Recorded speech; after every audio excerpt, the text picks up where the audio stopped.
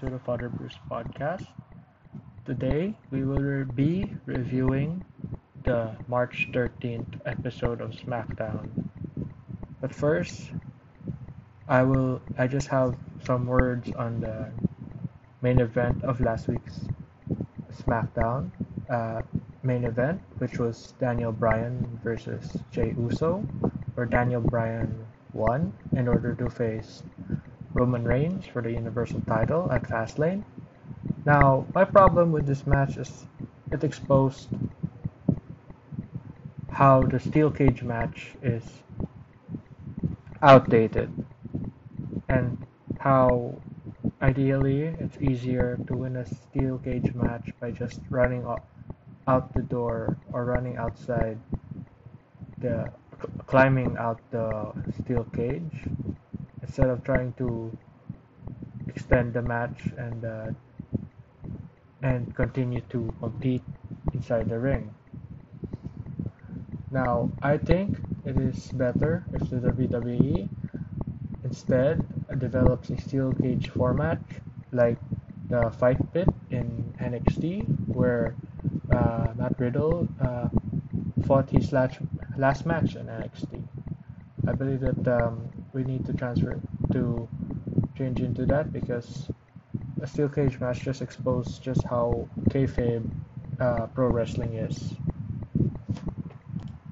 Now, this latest episode of SmackDown started with a segment between Daniel Bryan and Edge. It may be argued by fans that Edge was out of character in this segment as he is supposed to be this face trying to give new opportunities to new guys, but instead we're treated with a Roman Reigns like type of Edge, a heel type of Edge, who is trying to belittle and bully Daniel Bryan when really Edge doesn't need to do any of that, given that it is guaranteed that he would be going to main event WrestleMania.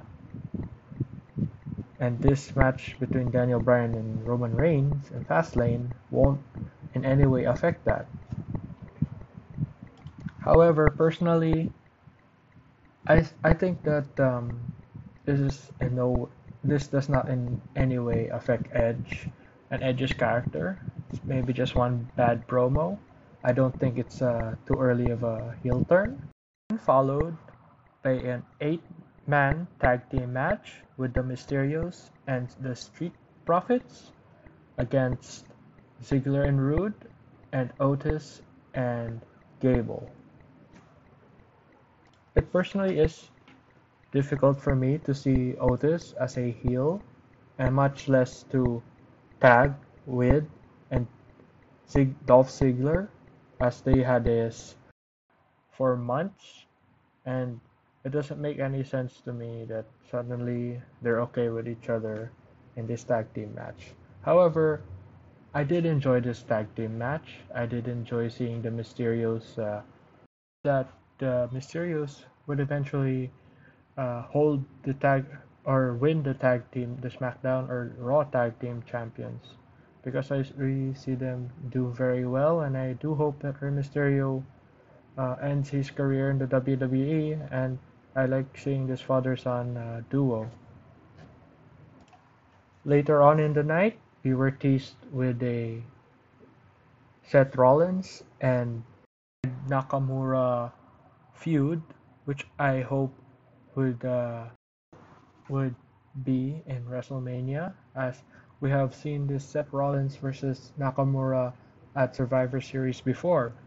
I do hope to see that again, and given that Nakamura deserves a better opponent at WrestleMania, and who else better to face than Seth Rollins, who has previously main evented a WrestleMania 2 years ago, showed himself to be a big champion and a force to be reckoned with on SmackDown.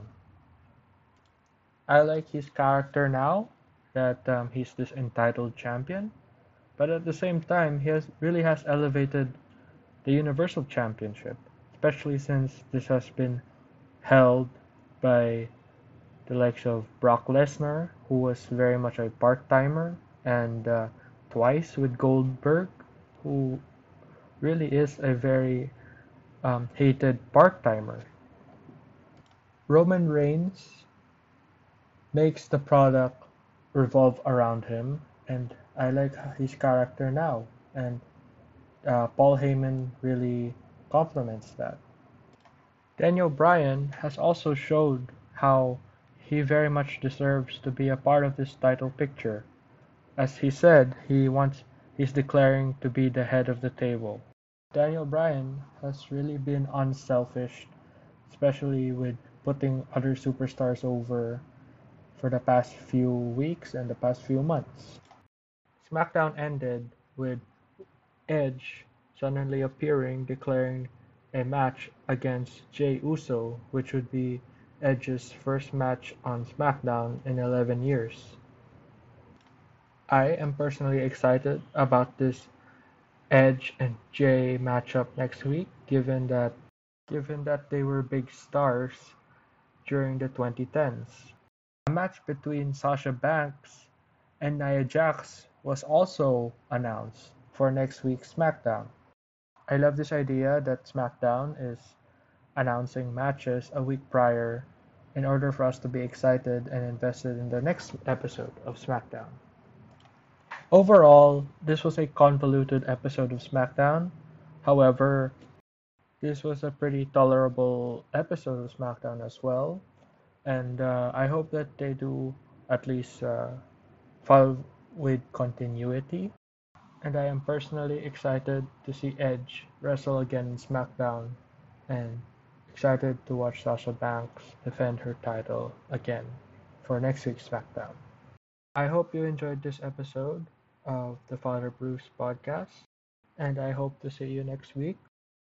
And I hope you are all staying safe and please take care of yourselves and see you soon.